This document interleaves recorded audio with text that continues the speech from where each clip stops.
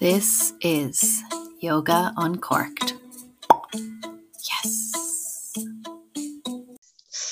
Okay, how are you, girl? I'm great, girl. How are you? Good. I'm sitting here now with my decaf oat latte. I had 3 poached eggs and some purple sprouted broccoli with tahini sauce and some rye bread for my breakfast, obviously. Chef's kiss. What did you have? Girl, I haven't eaten yet.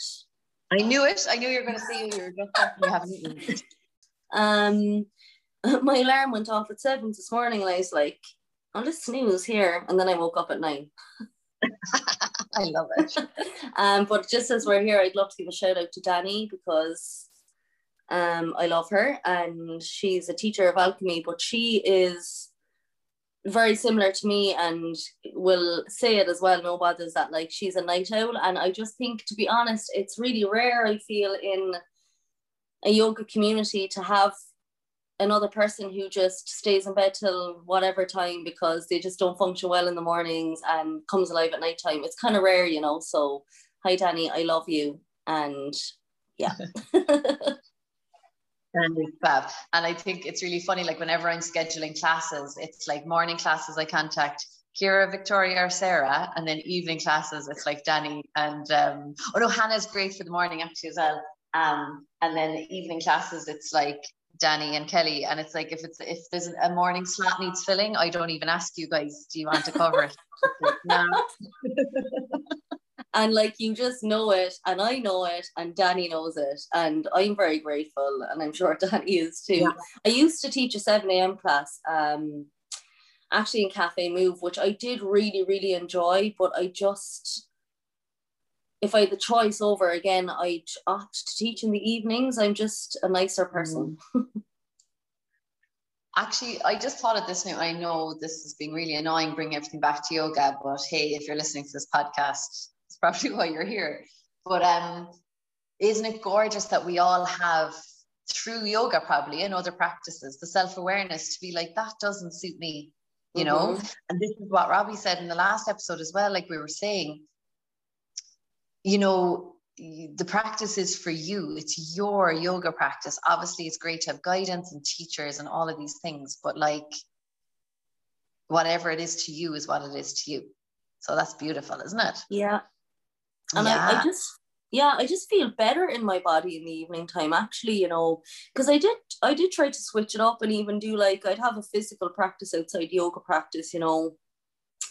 I love HIIT, I love strength and conditioning. I just love any way to move, really, but I did try my physical training again in Cafe Move in the 7 a.m. class, and I just, I'm just feel more at home in my body later on in the day, you know. Yeah, that's beautiful. By now, guys, you might have noticed that we're not together. Bawling. So the sound might be a little bit funny, but sound might be funny because I'm in a yoga shala or a yoga space. It might be a little bit echoey, but the vibes are good.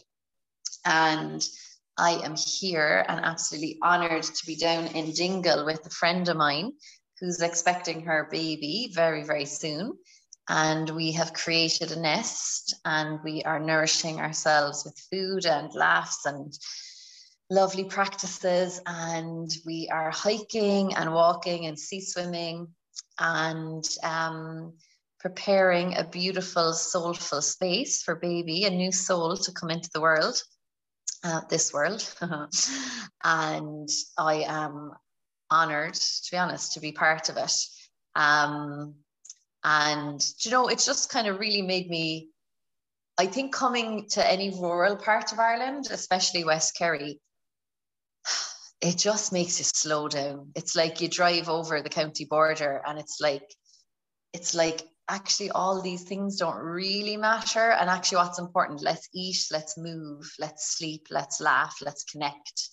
So I think that's one aspect, but also just like literally preparing for a new soul to come into the world. Like what's more important, you know?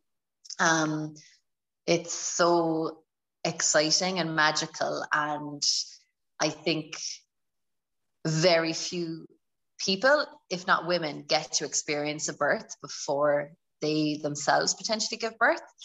And from anyone I've spoken to who's been at a birth, you know, the baby is born and the mother is reborn as a mother. And I think anyone else involved is reborn. So it could be a totally different person coming to you in the next episode. But one thing that's just been so evident here is when you trust your body, magic happens. Oh my God, to see my friend in her full power, it's like that feminine power is so strong, but so soft at the same time. It is, it's inspiring. It's amazing. So hopefully next episode I'll be reporting back and we'll have news, and our plan is to celebrate the new life coming into the world and for the purpose and the love that they'll bring, as opposed to what weight were they, what gender were they, did you have stitches, all this bull. So yeah. How is mom doing? Is Giovanni, I suppose, inkling into like when the baby is going to get here? I know obviously you'll have due dates, but you know, I mean, it's probably quite rare that a baby arrives bang on their due date. So how is mom doing? And Giovanni, like, feelings, I suppose, about when baby will get here is, you know, well, this is the thing. In any kind of yogic or holistic practices around birth, we try not to use the word due date because no baby comes at this exact time, you know. If anything, that's a very medicalized approach. Oh, we want to control everything and we want it to happen on this certain time, you know. And of course, I'm not all bashing medical role in birth. It's necessary at times, but the mother isn't sick. Like, it's not a medical process. It's a natural process that's been happening for thousands and thousands of years. And so we try and reframe it as estimated date. And that goes roughly on the fact that babies gestate for anything between 38 to 43 weeks. So she herself has a sense that it could be in the next few days. And it's been really interesting. There's been lots of jobs and stuff she's wanted to do and get ticked off her list. And we're nearly done with most of them. And it's almost like a surrendering and a letting go and being like, okay, baby, you can come now. I think her words last night were, he's grating his head off my cervix. So he's ready to come in. Like, come on, mom, let me out. Yeah. Well, yeah. I mean, I've never met this lady, but certainly wish her so much. I'm just kissing her and hugging her. And in awe of her, really, I really am. I think what she's doing is beautiful, and having you guys, I feel I could nearly cry, and I've never met her. I haven't even met her, but yeah, I'm in awe of her strength and her grace and her softness. Yeah, I'm really excited for her. So what a legend. Lots of love to all of you. Beautiful and true words, strength and grace. Actually, it's her grace in this has been really inspiring. You know, just to be like, no, thank you. That system you're suggesting isn't for me. I'm going to really trust, as well as being like, hey, here are things that are actually scientifically proven to have a risk that needs extra support, and I'm going to choose that if necessary, you know. Her faith and trust in her body and her baby are amazing. And my wish for every other parent out there is that they can find something similar, you know. And that doesn't at all mean that this is going to be this, like, you know, holistic birth. It may not be, but the run up to it has been, and it's been gorgeous. So yeah, honored to be part of it. Yeah, that's so beautiful. So yeah, so that's why we're apart. It took a birth of a new human to get us apart. So we're sitting down on Zoom to each other. Yeah, smiling at each other. It almost seems, is the word superfluous to like jump into our topic now, doesn't it? After talking about like a new life coming into the world. Oh yeah, talk about like. Although actually, how was your week? My week was great. Yeah. Well, it's Tuesday, so last week. It was good and not so good. I didn't have my car for 2 weeks, sure. So I was really having to rely on people dropping me everywhere, and there was a lot of having to be dropped to places with, my job in float therapy and my yoga teaching and my gorgeous doggy who requires a lot of, I suppose, little old lady appointments for her swimming and her arthritis. She's somewhere every week or two, like living her best life. So I've had to, and she's shedding like a motherfucker as well. So like I've had to like use my dad's car, ask Dwayne, and then she's just like shedding this summer coat, or winter coat. So she's making such a mess. But I suppose the positive out of the experience with no car, and I was saying this to you, Jeannie, is I've come to realize that I really, really hate asking people for help. And I hate it's this feeling of like, oh, everyone has their own stuff going on, and I find it really hard to ask for help actually. Probably because I'm a very independent person. And we should ask people for help, or just ask them, here, can you give me a lift here? Will you help me on this day? So it kind of opened my eyes to that, which has been interesting. But I got my car back the other day. I'm back on my bullshit, loving life. So everything is wonderful. The weather is starting to really pick up here in County Cork. After a very, very wet May, like May done us dirty big time, didn't it? Yeah. Stunning now, like it's getting stunning. So I'm excited because I am solar charged. Like I'm a summer baby. So I'm buzzing. So I'm in great form, girl. That was very long-winded. Wouldn't be like me. How was your week? I've been down here nesting, as I said at the start, and I feel like I'm on a little retreat, to be honest. It's been really lovely. And I'm sure we'll do an episode on Dharma, but Dharma is a concept in yoga. It's one of the 4 aims of life. And Dharma means your purpose, or actually it kind of roughly translates to your path, why you're in this body on this earth at this time. And it's not always like one thing. It doesn't mean like you are here to be a yoga teacher. It could be that your dharma is to nurture or to cherish or to love, or it can evolve and change.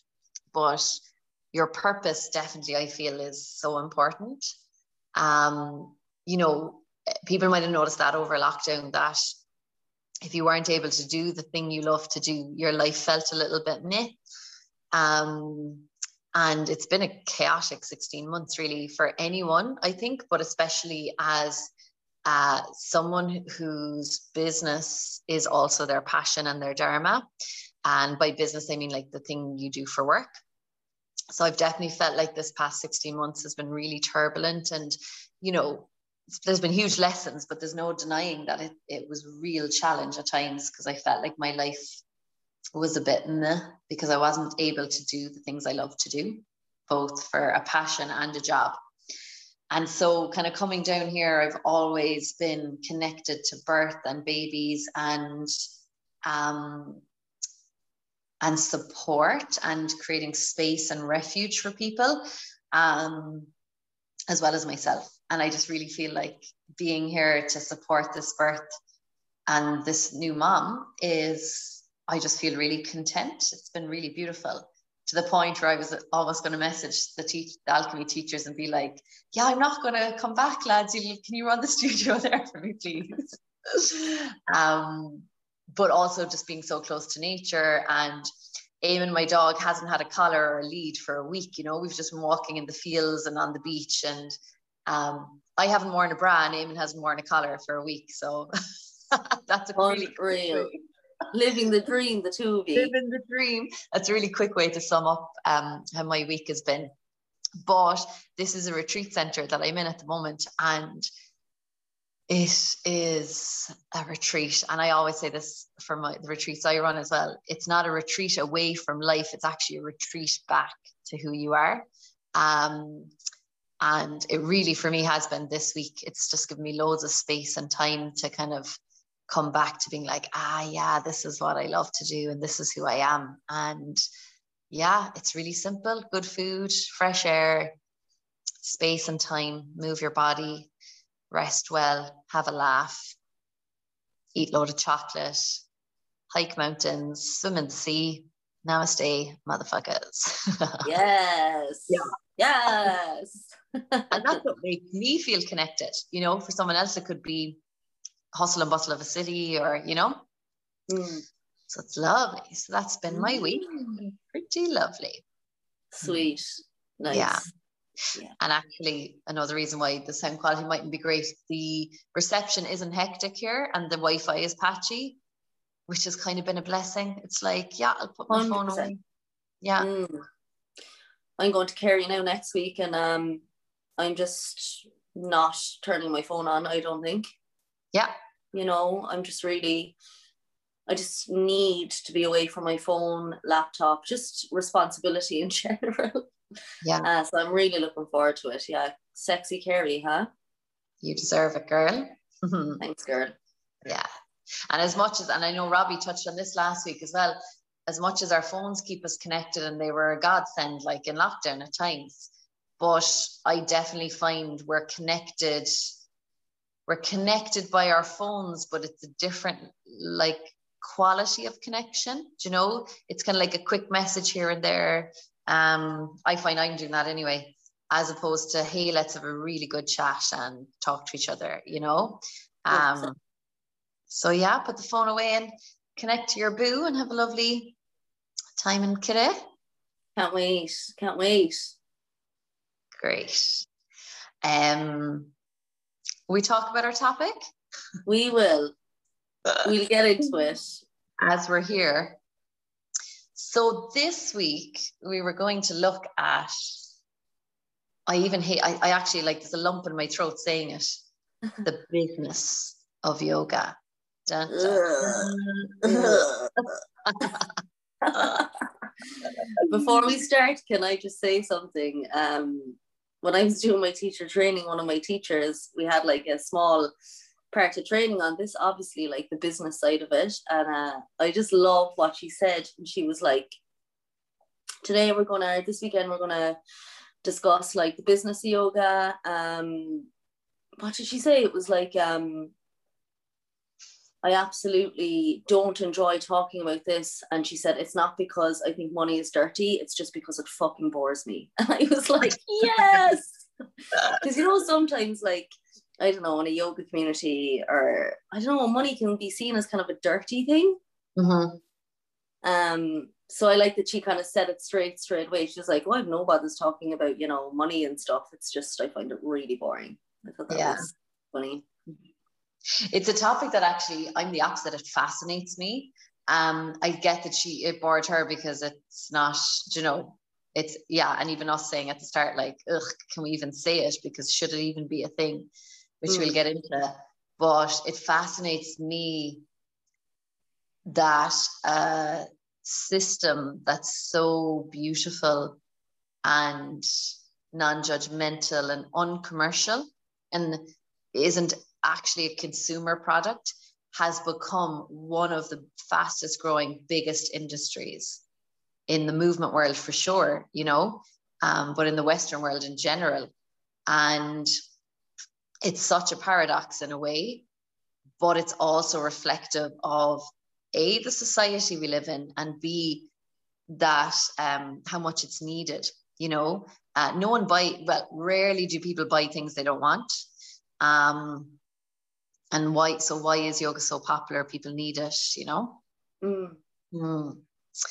But yeah, I don't even know where to start. I do. I remember I was going to get a new van. My car was pretty unreliable, and I was going to get a new van and for carrying around all my yoga kit. and I priced a commercial vehicle, and I'm probably boring you now already. And you're not really allowed to have seats in the back because that's for carrying people as opposed to whatever it is you carry for work. So anyway, found this van that I really wanted, a good price, would have like been better for the environment, newer car, Said I'd check what the insurance would be like before I bought it. And anyone who's listening who's a yoga teacher will relate to this. It's never, ever, ever, ever an occupation option in any form I've ever filled out. I've never seen yoga teacher on any form, any option ever, right?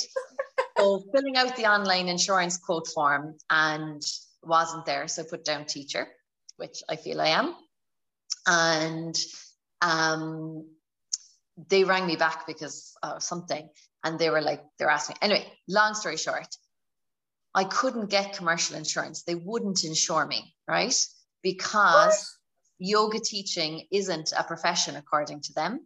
And they didn't actually say it in those words. And then I rang about 4 insurance companies, and eventually I got one who quoted me €1,800, right? Which is astronomical. And I said to her on the phone, I said, look, I know this is not your fault and this is an algorithm, but are you telling me that if I was a diesel fitter and I had chainsaws and, cans of diesel and blow torches in the back of the van, you'll insure me? But if I'm filling my van with pillows and love, you're not going to insure me. They're laughing. And she was like, I'm sorry, we can't. And the reason behind it is, right, listen to this.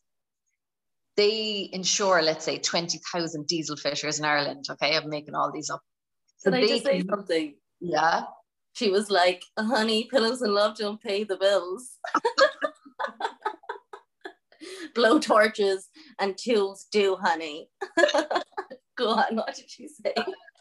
But this is actually a really boring part of it. Basically, like, they'll see how many diesel fitters claim against their insurance, and they'll up the price or lower the price according to that.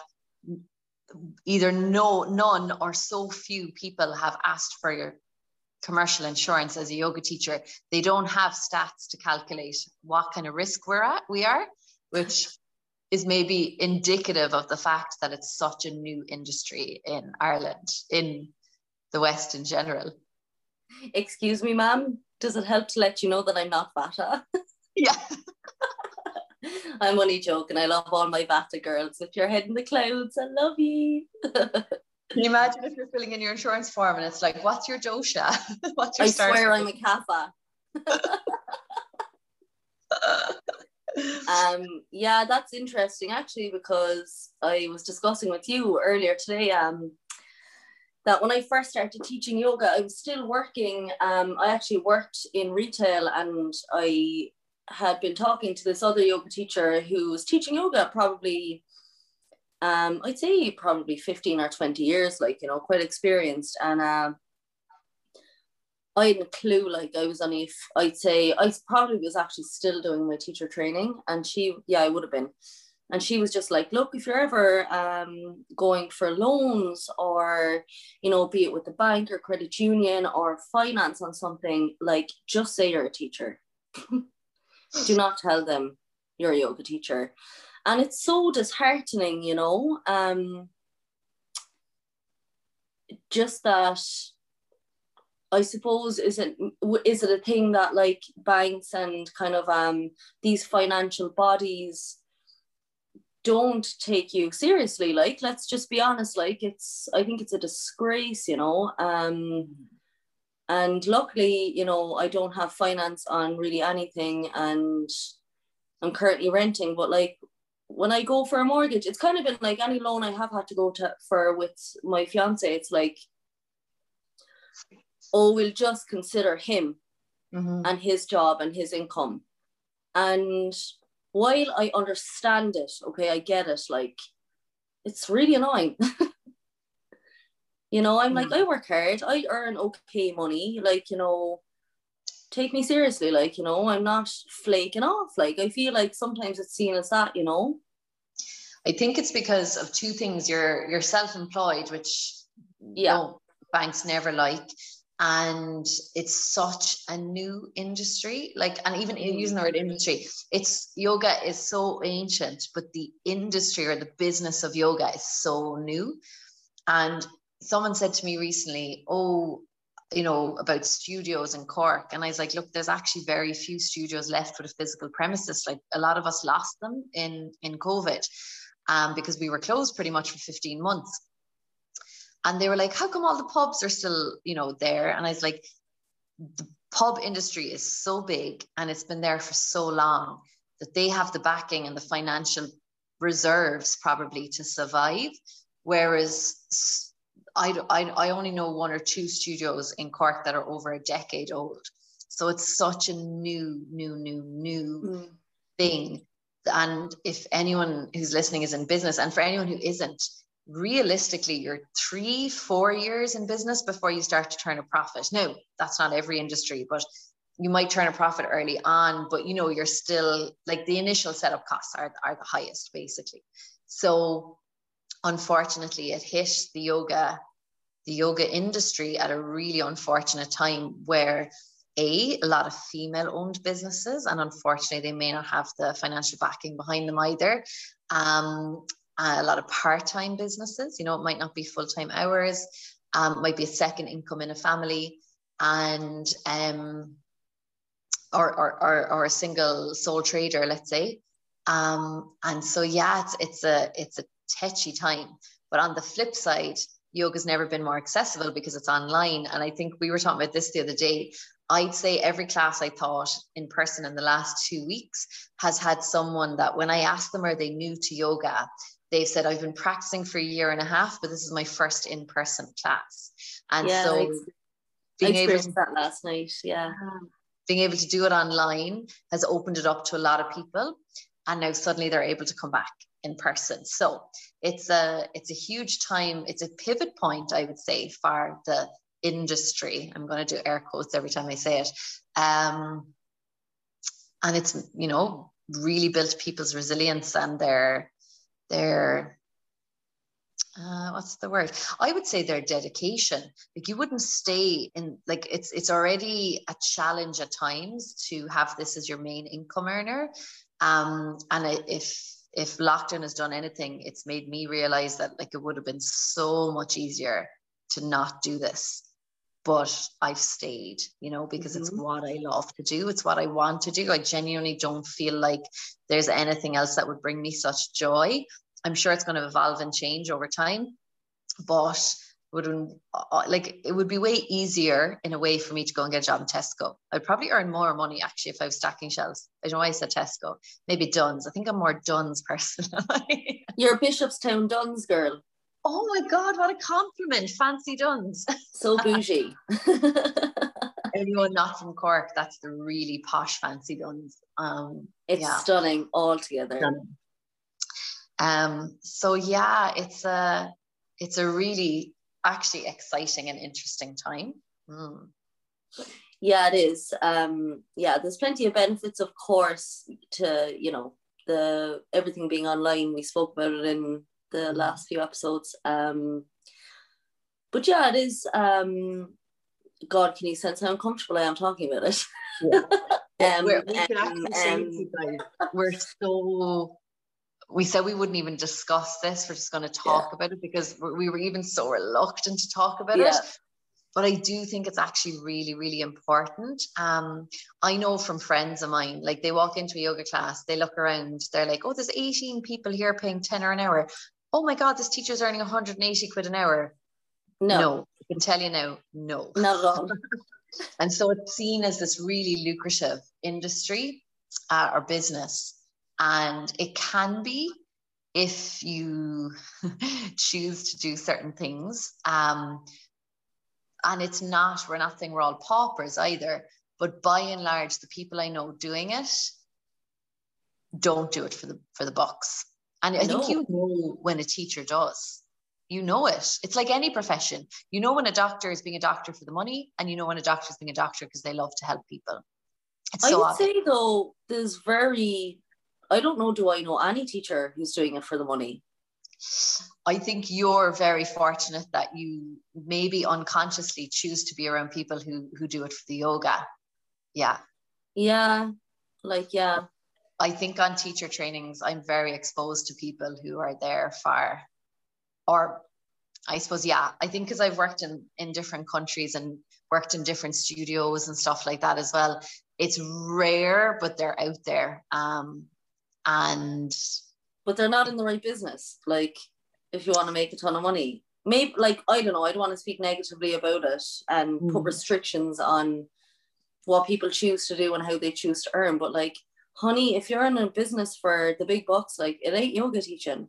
Jesus, if I wanted to make a mint, like, I wouldn't be teaching yoga, like, you know, if that was my purpose, was to make money, you know, if that was my dharma, I want to make money. If that was how I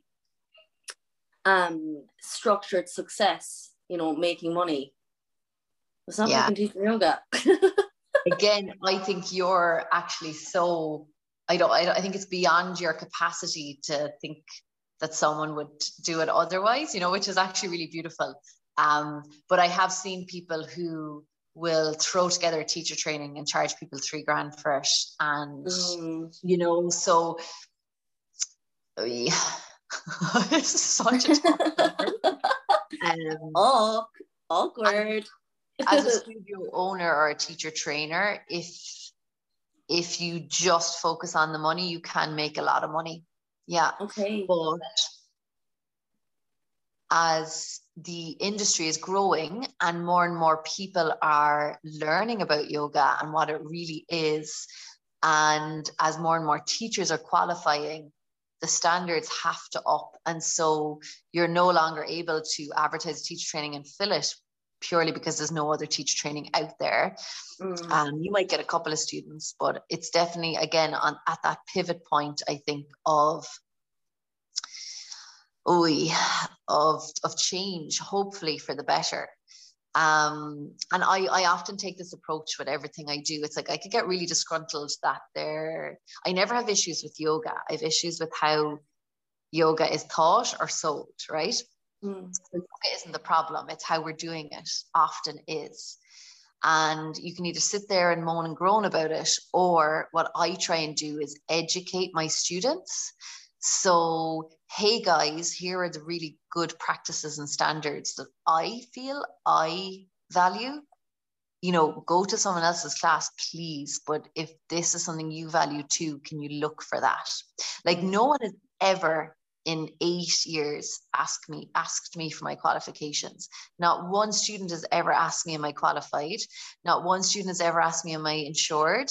Not one student has ever asked me, is there a governing body of yoga education? Like, that's where I was going to take a next question. Actually, I wanted to ask you, just with regards to, you know, people maybe doing lots of different teacher trainings and stuff. Do you think that the governing body we currently have for yoga, do you think that,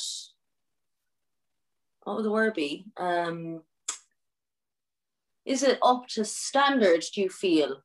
And do you think that, as, you know, yoga has become so popular and there's many more teacher trainings and there's so many more yoga teachers qualifying continuously,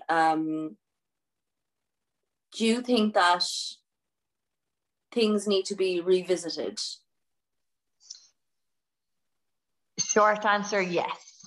Long answer, to me, yoga is a spiritual practice and teaching is a craft.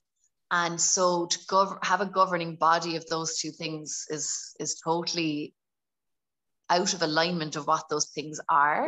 It's kind of like saying we're going to have a governing body of artists and you have to paint this way. Like, no.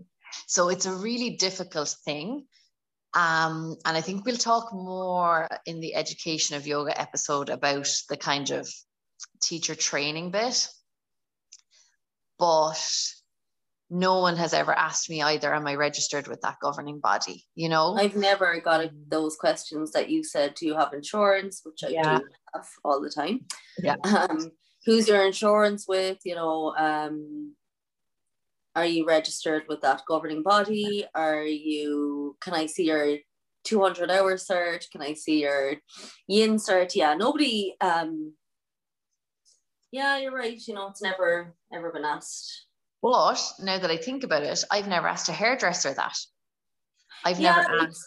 It's the innate human, it's the ability to trust, really. It's that lovely part in ourselves. And you were saying like that you admired the part of me that, can't see that people could possibly get into yoga for money. I think that's more of me just being quite naive. I'm a very naive person, but yeah, I suppose we don't ask our hairdressers, we don't ask, the girl doing our nails or our waxing or, our brows, all those lovely things that we can get done again.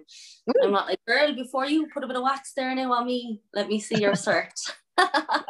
It's just trust. It's our innate human nature, so it's lovely.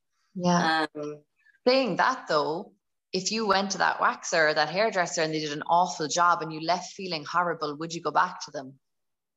No, but I also wouldn't ask them for their things, True. So what I try and encourage my students and my teachers to do is like, go with your gut. Like if you went to that class and you left feeling more anxious and bad about yourself than when you started, it doesn't mean yoga's not for you. It maybe means that teacher or that style or that class isn't for you, and it's the same. I'm just going to use hairdressers as an example. I feel like everyone can relate to that. If you went into a salon and it was dirty and the music was really loud or the lighting was weird and you might not be hugely aware of it, but you probably wouldn't feel great when you left.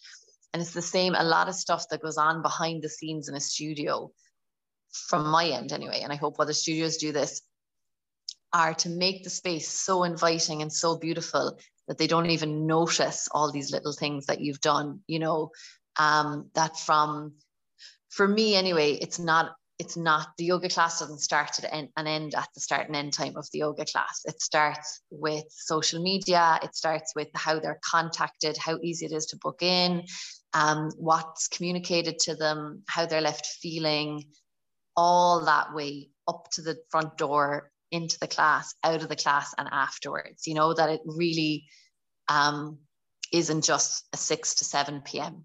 slot. It's an experience overall. Yes. Mm-hmm. Yeah. It's really important. Now, it's uncommon for us to do this, but I feel like we've slightly gone off track. Have we? We never do that. I'd love to know from your end, as you shared in your episode, because you kind of transitioned from like working full-time to teaching part-time. Did you ever have any concerns, or was it a big blockage for you to make yoga an income earner for you, let's say?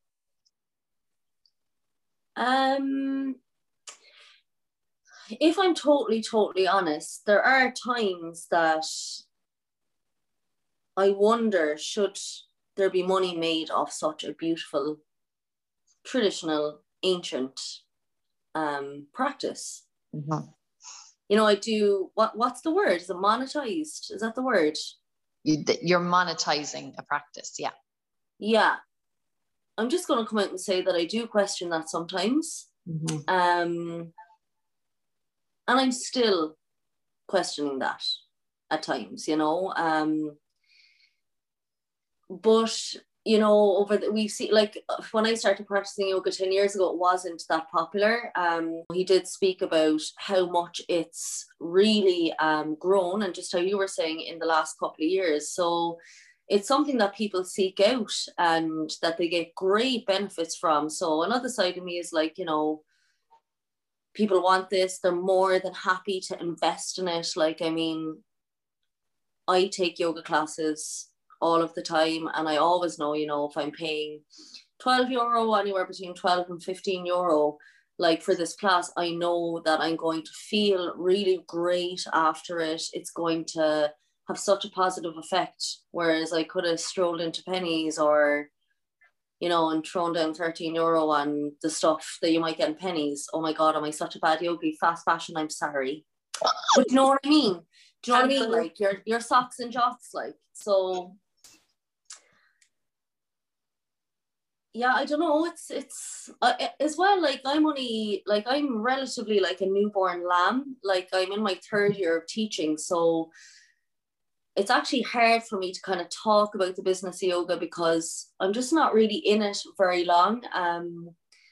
I would consider myself as a sole trader. Like I obviously don't own a studio space. I don't have anybody like underneath me that I have to like manage.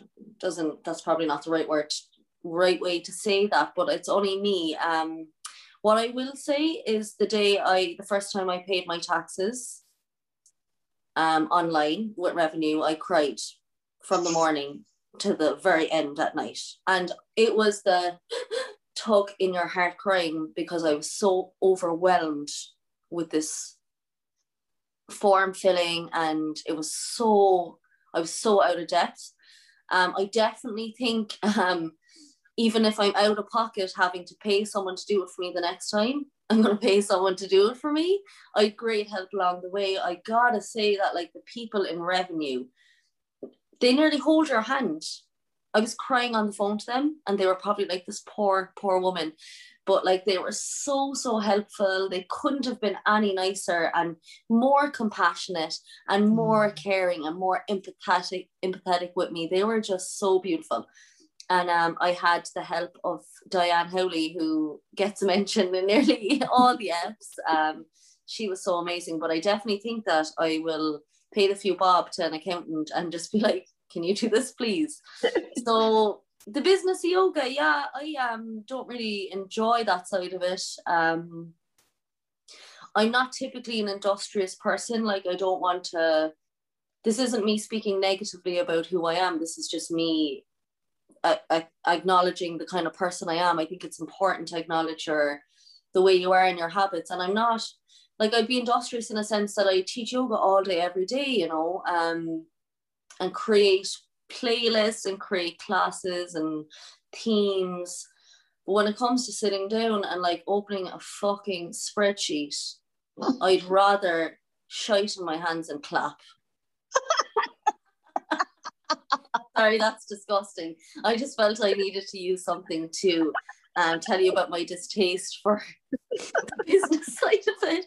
I just get overwhelmed with spreadsheets, figures, not that they're huge like or anything, but yeah, and I'm still learning. Like it's still really new to me, like, you know,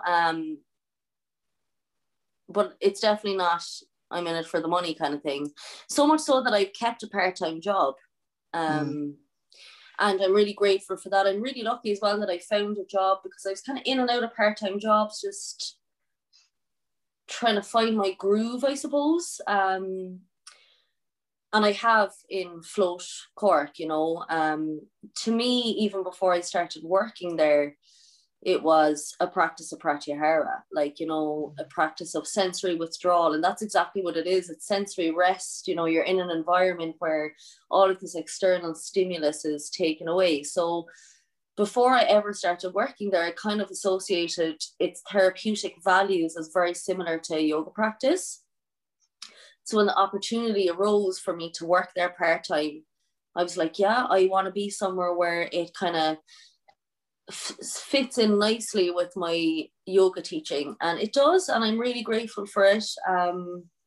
So I still have a part-time job there. I do 3 days a week, and pun totally intended, it's a great bolster, you know. Boom, fist pump.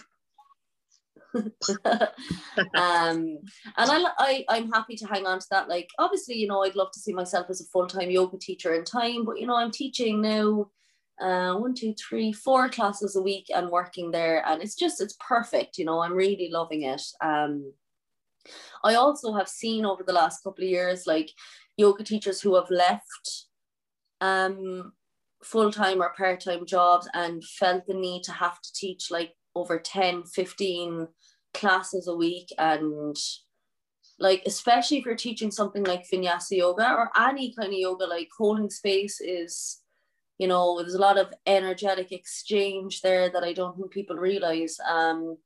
But then if you're teaching something like vinyasa that's quite physical, you'd be fucking wrecked. Like, I don't know how people do it. So to preserve my energy and to be a better teacher, I think it just suits me to have another part-time job. Now, I did work full-time for a while and teach yoga, and I just had no room to breathe and just be Kelly that's not a yoga teacher, Kelly that's not a full-time worker. That's really important to me. I'm not a good teacher if I don't have that Kelly time, that Kelly with no labels, you know. I need Kelly with no labels at least 1 or 2 days a week. So I feel I'm at a really good space now of like having a bolster with part-time, my bread and butter, I suppose, and then like having the yoga teaching as well. So, you know, if there's any teachers or soon to be teachers out there that want to kind of discuss that route of still maybe keeping on to part-time work, then, you know, I'm more than happy to talk to you about it.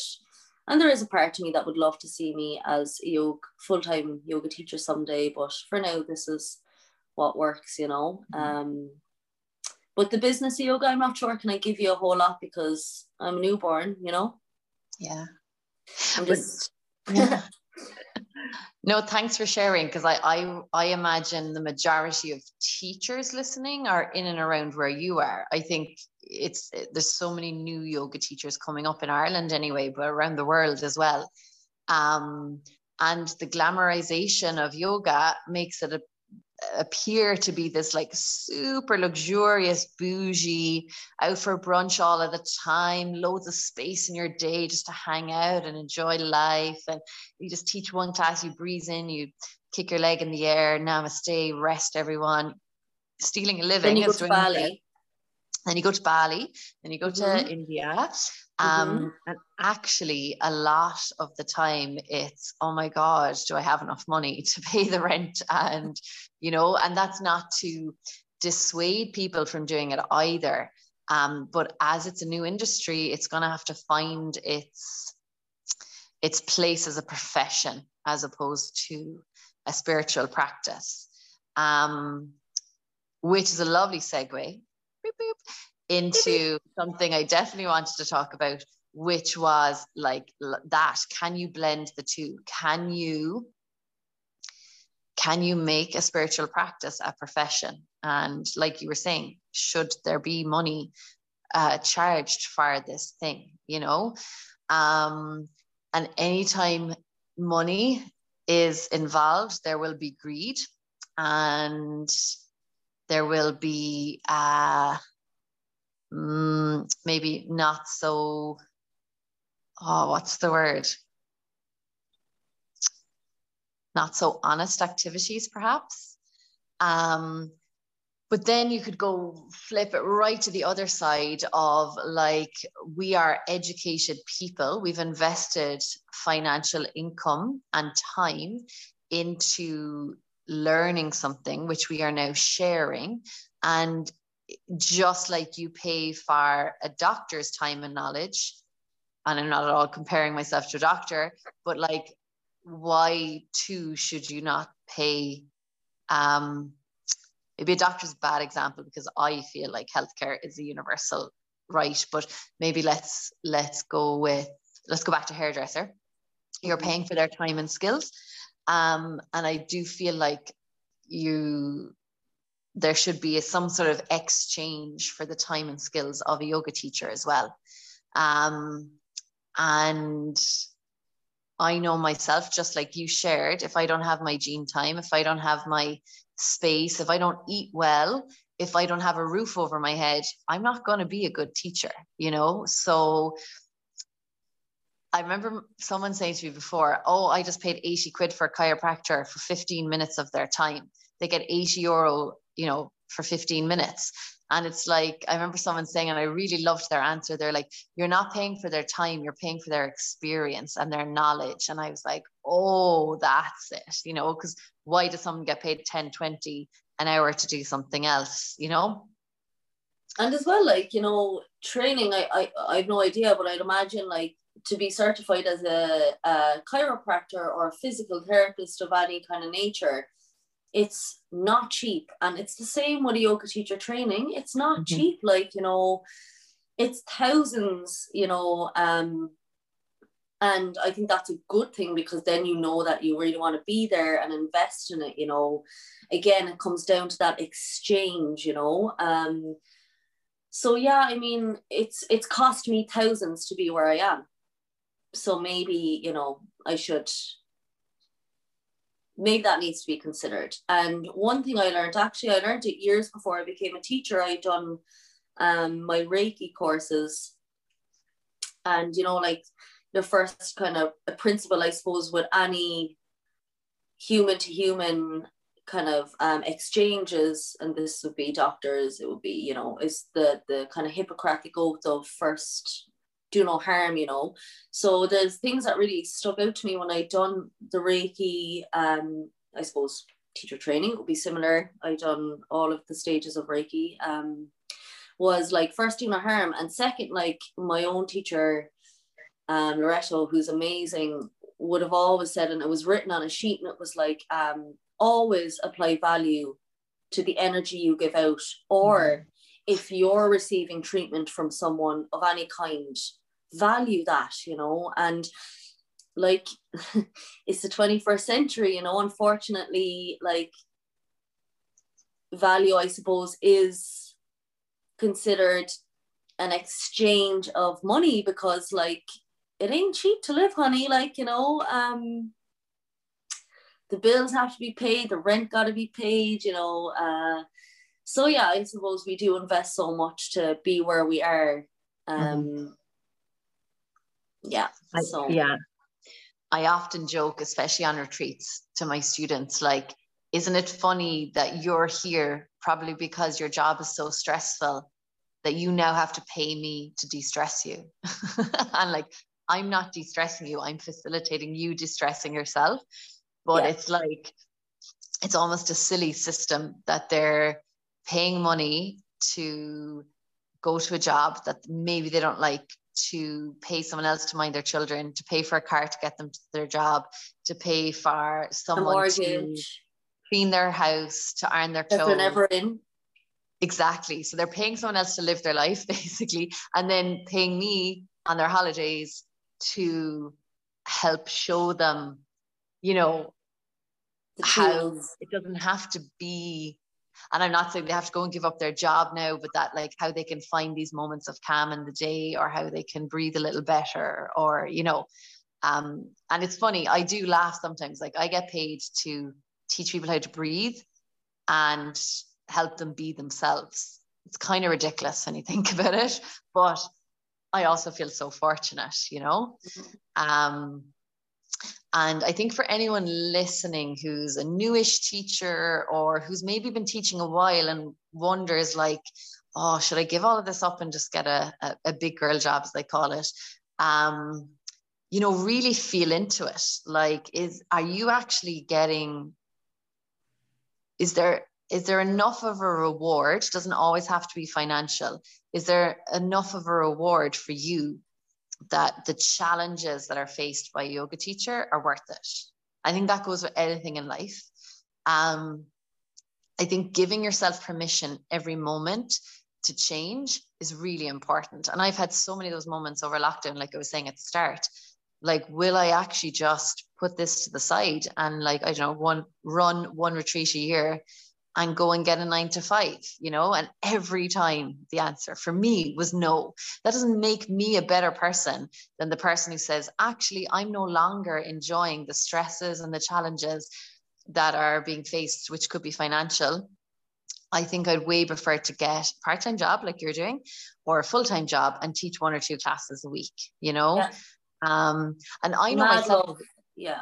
Yeah, as a yoga. Mad love to the people that make that decision, like, you know, it's mad love to anyone who makes any decision that takes a bit of stress off them, and just who is open to that change, you know, and assessing how things are now. So, like, and that's the thing I kind of struggled with, actually, was like, will I be taken seriously if I'm not a full-time yoga teacher? And it's so stupid, like, you know. In fact, I reckon if I was a full-time yoga teacher, stressed about money, making ends meet, I'd probably teach really shit yoga.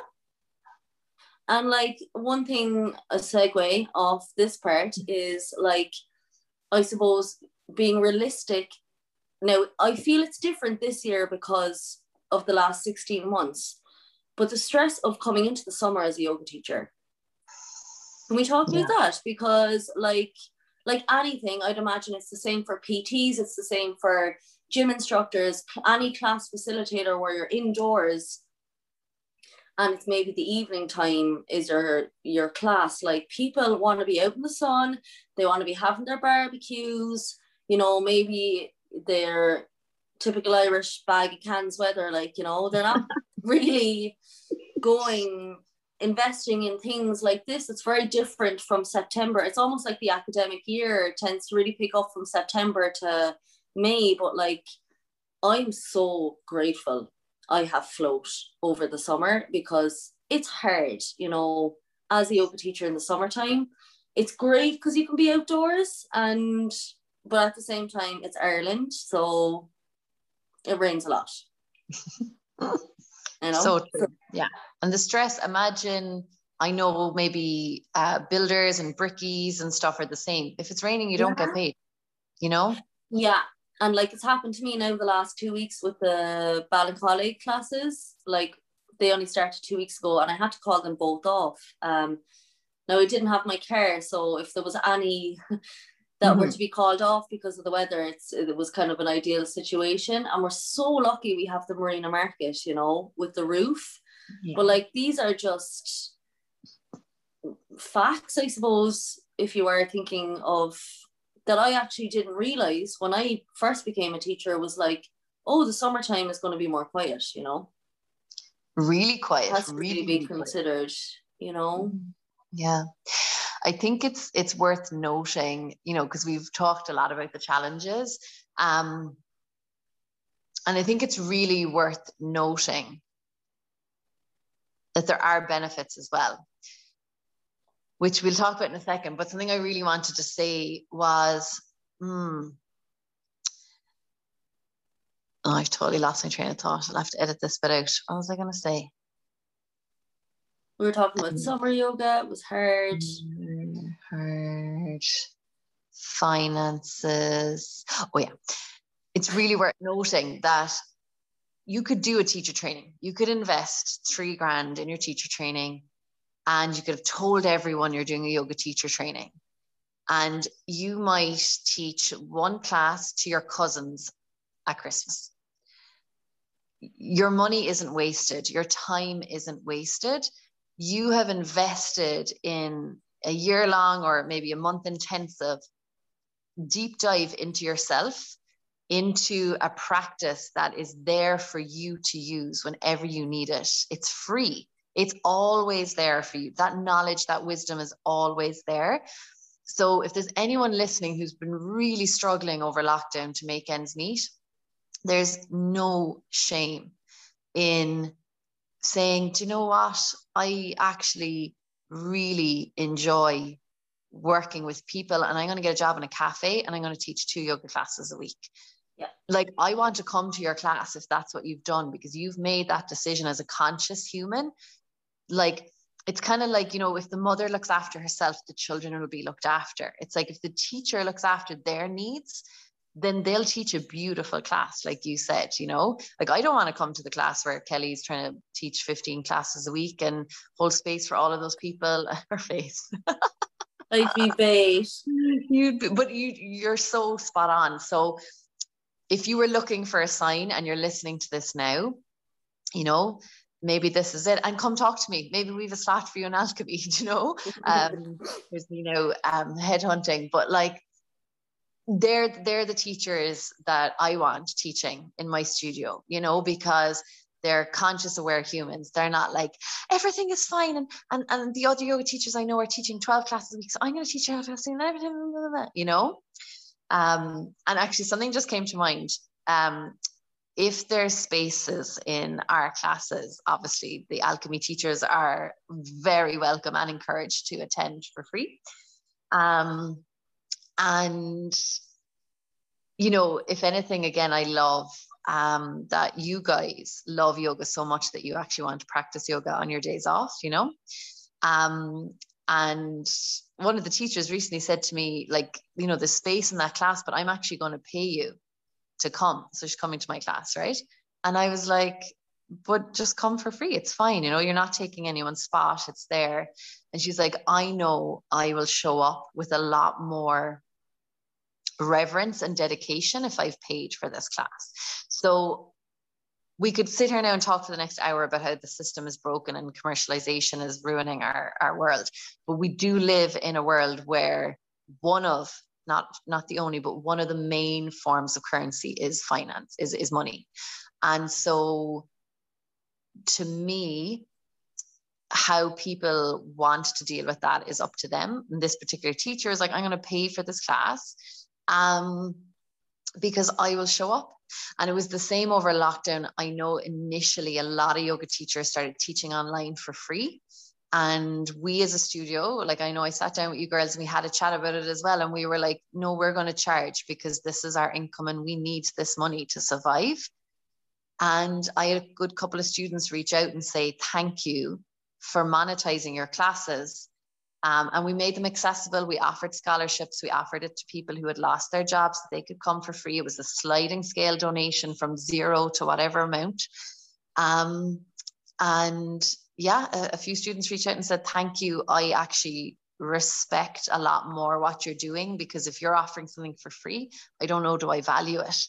So there's such varying sides of the spectrum, isn't there, of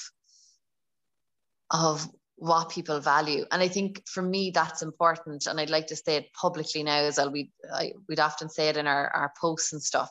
If there's ever anything that we're offering as a studio that you can't afford, or that you might like to exchange for something, or you might like to do a payment plan, or you might like to come for 2 weeks for free until you get paid, talk to us. We're so happy to work something out, and we always do it on a trust basis and on a honesty, integrity basis.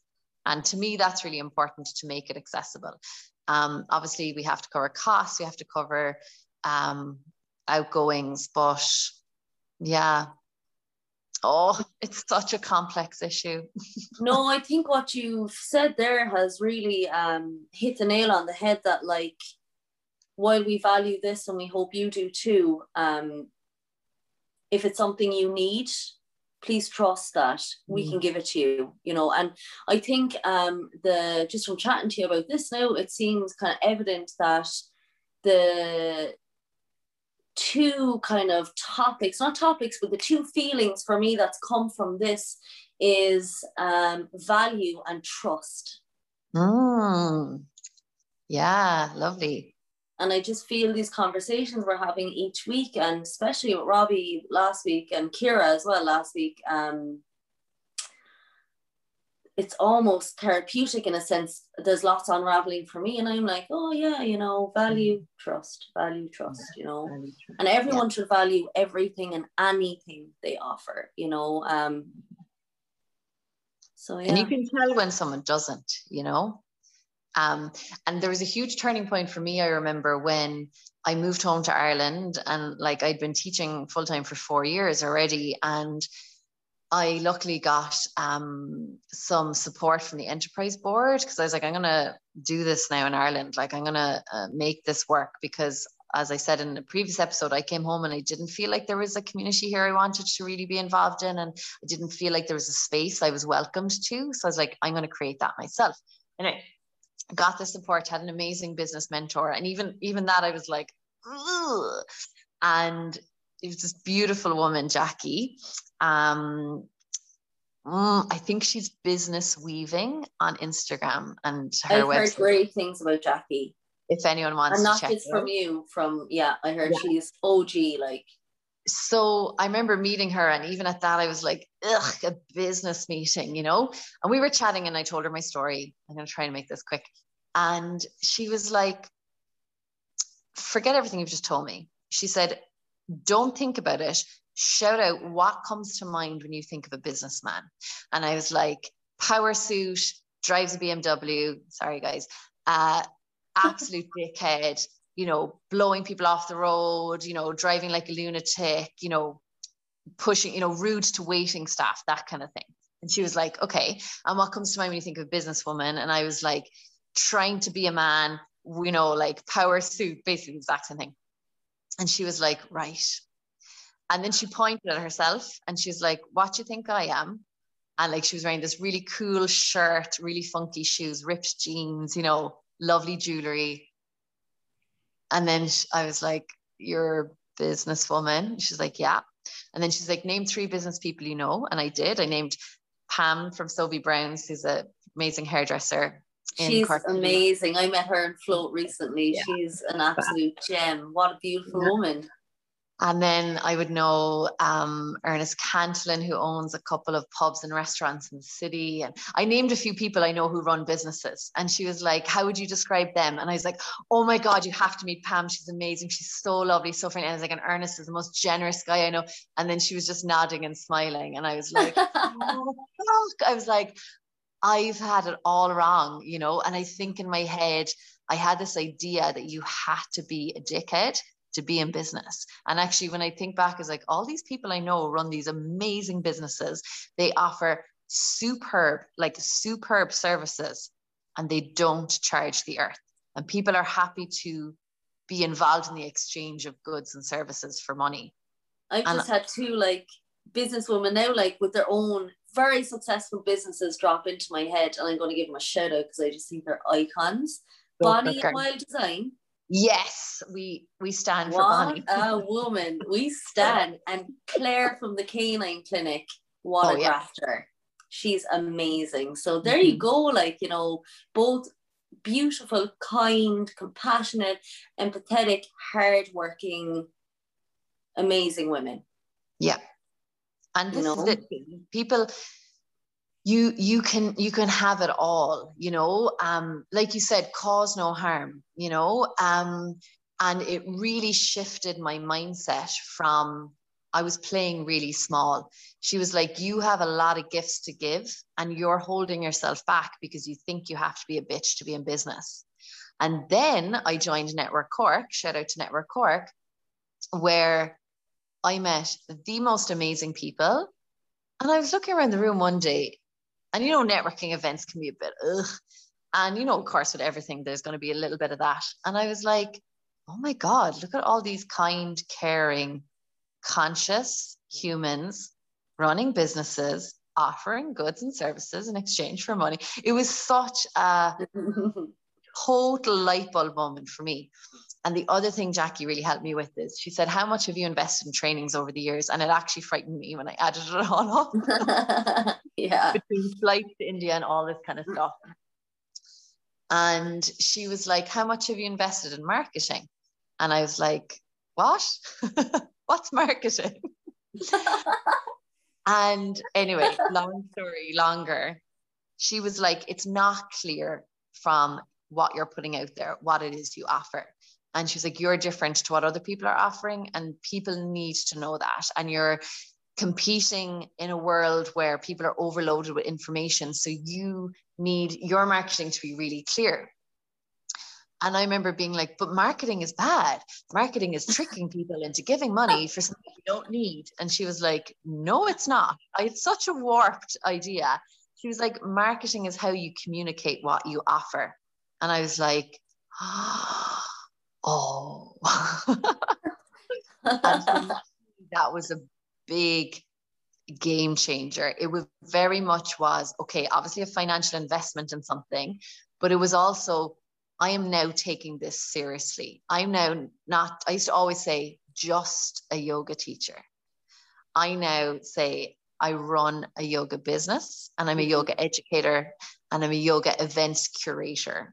So fucking bougie. Oh, stunning. Stunning, honey. But it's like, instead of me being like, I do retreats and teacher trainings and I teach classes and I it's like, nah, it's clear, simple. What is it you offer? And then it's like, that's for me, that's not for me.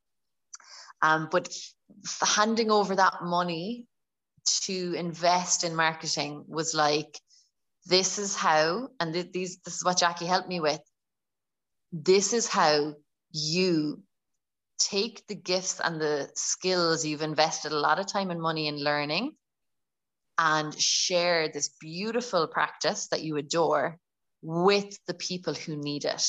And I was just like, you're not tricking anyone into doing it, you know? And marketing can be that at times, but that's not where I operate from, hopefully. And another huge pivotal point for me was seeing, I saw a few studios that I felt didn't do the yoga practice justice. And in my head, to be a studio, you had to operate like that. Again, you know, if you see it, you think that's the only way it can be. And then the more I traveled and the more I looked into it and the more I was like, I don't have to do it the same way they are. I can do it my way.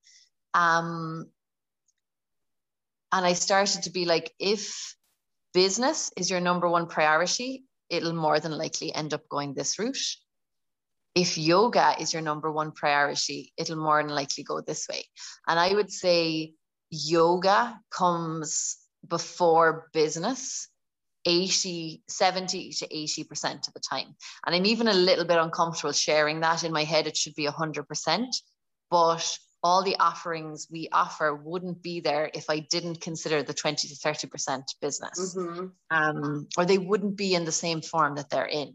And so I hope and I feel like that balance works for me and for my teachers and for students.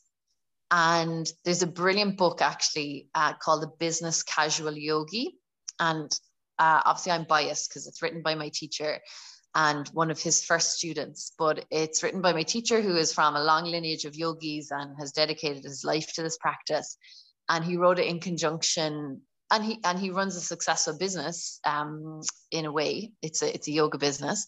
He wrote it in conjunction with one of his first students who has worked all his life in business. Oh, wow. And who's also a yogi. And he makes a lot of his business decisions using Vedic astrology and his doshas. And of course. It's an absolutely beautiful book. So The Business Casual Yogi. Where can you get it? Probably most of the book sellers. Try and go independent if you can, but you might be able to get it from akandayoga.com, which is my teacher's website. Or I have a copy I'll lend you, but obviously anyone else listening. Remember when we had a library in the studio, when our studio was open? You could have borrowed it from the library. We'll have another library. Yeah. Anyway, my point of that was, if we're to drill down to the essence of yoga, it shouldn't be a business, okay? We could sit here now, we could cry and we could moan, and we could say, let's not share the practice in exchange for money. And that would be beautiful. And if anyone's doing that, I really, really genuinely, honestly respect you. And I mean that. For me, I know right now that I don't think I'd dedicate the amount of time I do to my practice, to my teachings, to my offerings, if I wasn't earning financial money for it. Or I couldn't, because I'd maybe be doing another job to earn money. And so I'm always teetering and exploring the balance. But for now, I feel like I found a good-ish balance where we're offering beautiful things, authentic yoga, in exchange for some sort of monetary value, whether you're on a scholarship, a discount, a payment plan, or full pay if you have the privilege and the luxury of having that income to spare. Namaste, good night. See you in the next Thanks for coming to my TED Talk. Correct. No, there was some beautiful points there, and like you're spot on, you know. And maybe it would be beneficial if we could talk a bit more honestly about it, all of us, you know, in community. Yeah, it's an important part of teacher trainings, actually, to be realistic about it, you know, and to give yourself permission that just because you do a teacher training doesn't mean you have to be a teacher. I really think that's really important. And actually, maybe you'll be a teacher. Maybe you'll teach your children, your family, your community by living your life beautifully because you invested time in learning this practice, you know? Yeah. You don't have to be standing at the top of a classroom to be a teacher. Ooh, let that be the takeaway message, I think. Yeah. Yeah, definitely. And I would say probably most of the people I done my teacher training with done it just for, you know, their own, deepening their own practice, you know. And isn't it sad, really? And I know we touched on this in one of the episodes. Like, this is why I started yoga school, which is a deep dive into yoga, similar to a teacher training without the focus on teaching. Isn't it sad that a lot of people do a teacher training because they can justify the money and the time invested to their maybe peers and maybe even themselves, because it's like, oh no, I'm investing in a potential job. Whereas, like, can we not just say, hey, I've decided to invest this time in myself? And money to myself, yeah. Yeah. Yeah. Yeah. I think we're like teetering on a lot of, I suppose, our human psychology around spending money, you know. We could go on and on about this. It's very interesting. But yeah, it's just like, I'll invest this if there's a return. But really, I mean, it's the same or anything. Like, you know, I have decided, I make this decision every year and never stick by it, but like, I deserve one massage every month. It's something I really love. It helps me physically, energetically, mentally, and emotionally. And like, I've had a little bit of pain in my body the last few weeks. So like, I mean, your body's going to tell you anyway. It will halt you if it has to, you know. So I'm like, what is that barrier with spending and investing in myself once a month, you know? Yeah. There's a barrier there. I don't know, is it, again, we could go on and on and on about this, and it kind of runs much deeper than the topic we're talking about, but it's pure Irish thing, isn't it? Yeah.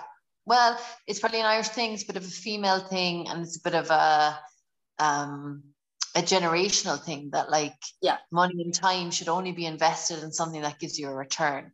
Like, I saw a post the other day that said, we don't have hobbies anymore. Our hobbies are now a side hustle or a side income, or, you know, it's like, can we not just do something because we love doing it, you know? Yeah. Or else the hobby has become a thing you have to do to switch off from your week.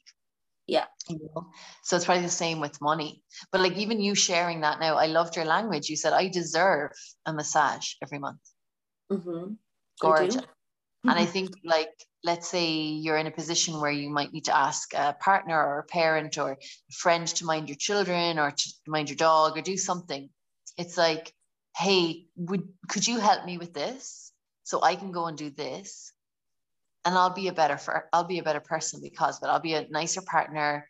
I'll be a more patient parent. I'll be a more present friend. You know, I think having the awareness around that is really, really important. So it's a good point you've made there. Yeah. I think we've been talking for an hour and a half. I think we need to wrap it up, I'd say. And you know what's so funny? We worried that we'd have nothing to talk about. No. And I feel like there's loads we haven't talked about, so we might do a part 2. Yeah. Part 2 for show. Yeah.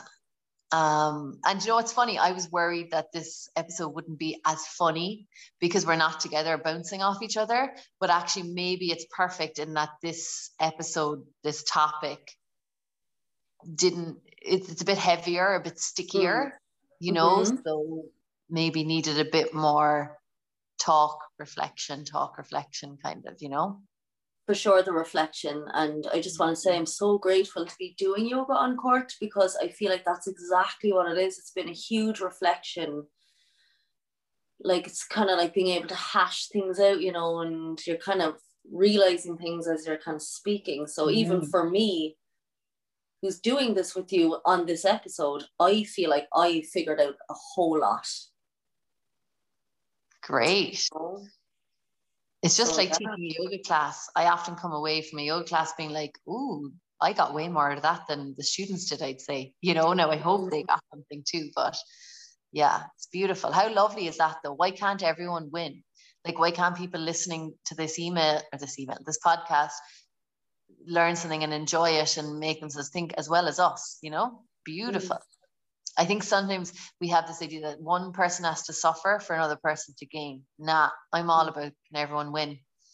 Nah, girl. So what are our takeaways? Value, trust. It's a pivotal point for the yoga industry. If you're a student, a teacher, a studio owner, you get to play a role in the direction it goes. I'd love to say my wish for everyone is that they put yoga before the business, but ensure that the business is still part of it. What about you? That you deserve a massage? My takeaway that comes into my head is get a massage, girl. Get a massage, bye. 100%.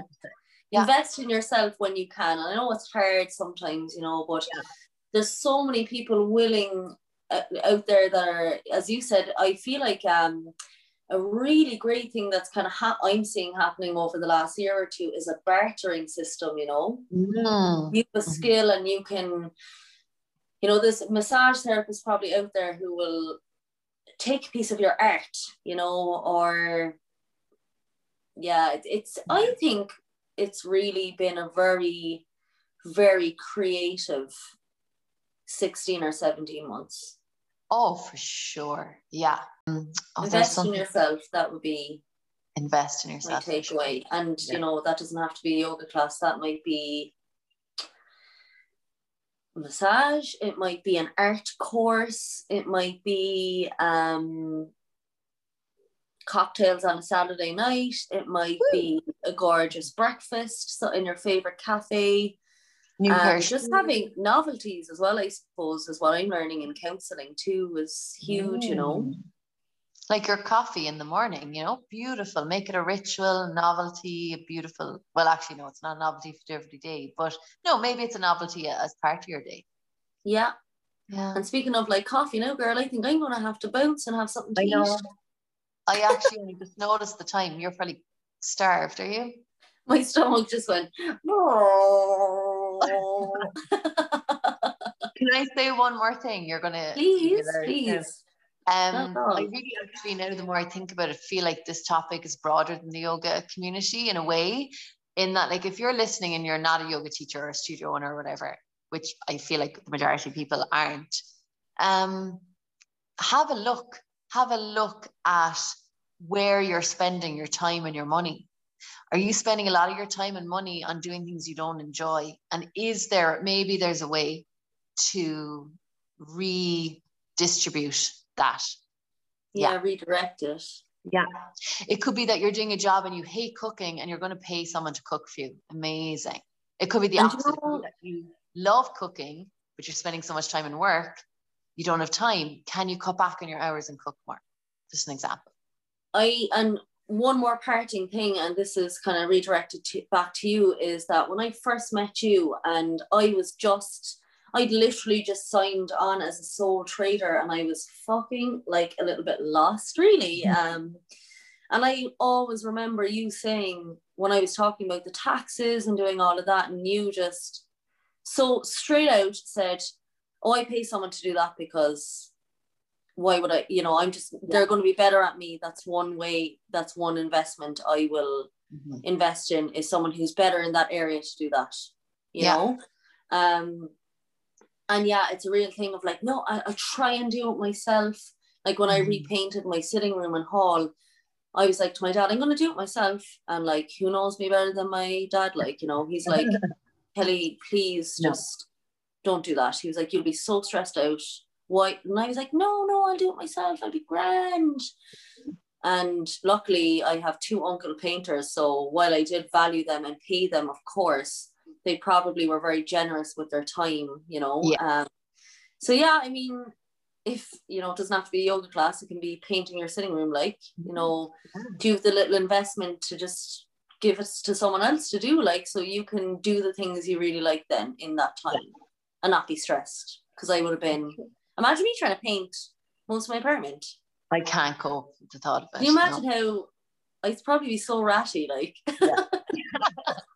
with like the just clutter and everything. Come here, what are you going to make to eat? I'm going to make, I have a pita bread. Ooh. So I'm going to toast pita. I have some, is it called Edam cheese? Edam. Yeah. So a bit of Edam cheese. I'm going to poach some eggs, I reckon. Cherry tomatoes, olives. And I hate saying this now, lads. I have an avocado and I respect, I know, cancel me. I know that the air miles to get the avocado to Ireland is absolutely destroying the environment. But if I'm honest, I only buy like 2 avocados, I'd say every 2 or 3 months. It's very, very rare. It's a treat. And I wouldn't certainly be buying them every week in my shopping. But I'm going to make some guac, girl. It's a novelty. It's a novelty, yeah. I'm going to smash it up and put some garlic and lemon juice and salt and pepper into it. So yeah, it's going to be a feast. My first meal is usually an absolute feast. And let's not have a hungry podcast the next time. I'm actually not that hungry. It's weird. It's like I have to kickstart my hunger. Once I eat, then I'm ravenous for the day. Yeah. Okay, so we'll probably be cringing till we listen back to this, hoping we didn't bastardize the practice. But I feel like we'll do a part 2 if stuff comes up. Yeah. Definitely. We love you all. Keep the feedback coming. Keep the suggestions coming. And we'll feed Killa the next time. No one wants a hungry Killa. No. Nah. Something my boss said to me in Float recently. He was like, "Nah, girl, you just eat your porridge there and now leave the emails. No one wants a hungry Kelly." I'm like, I'm glad you understand me. Okay, bye. Bye.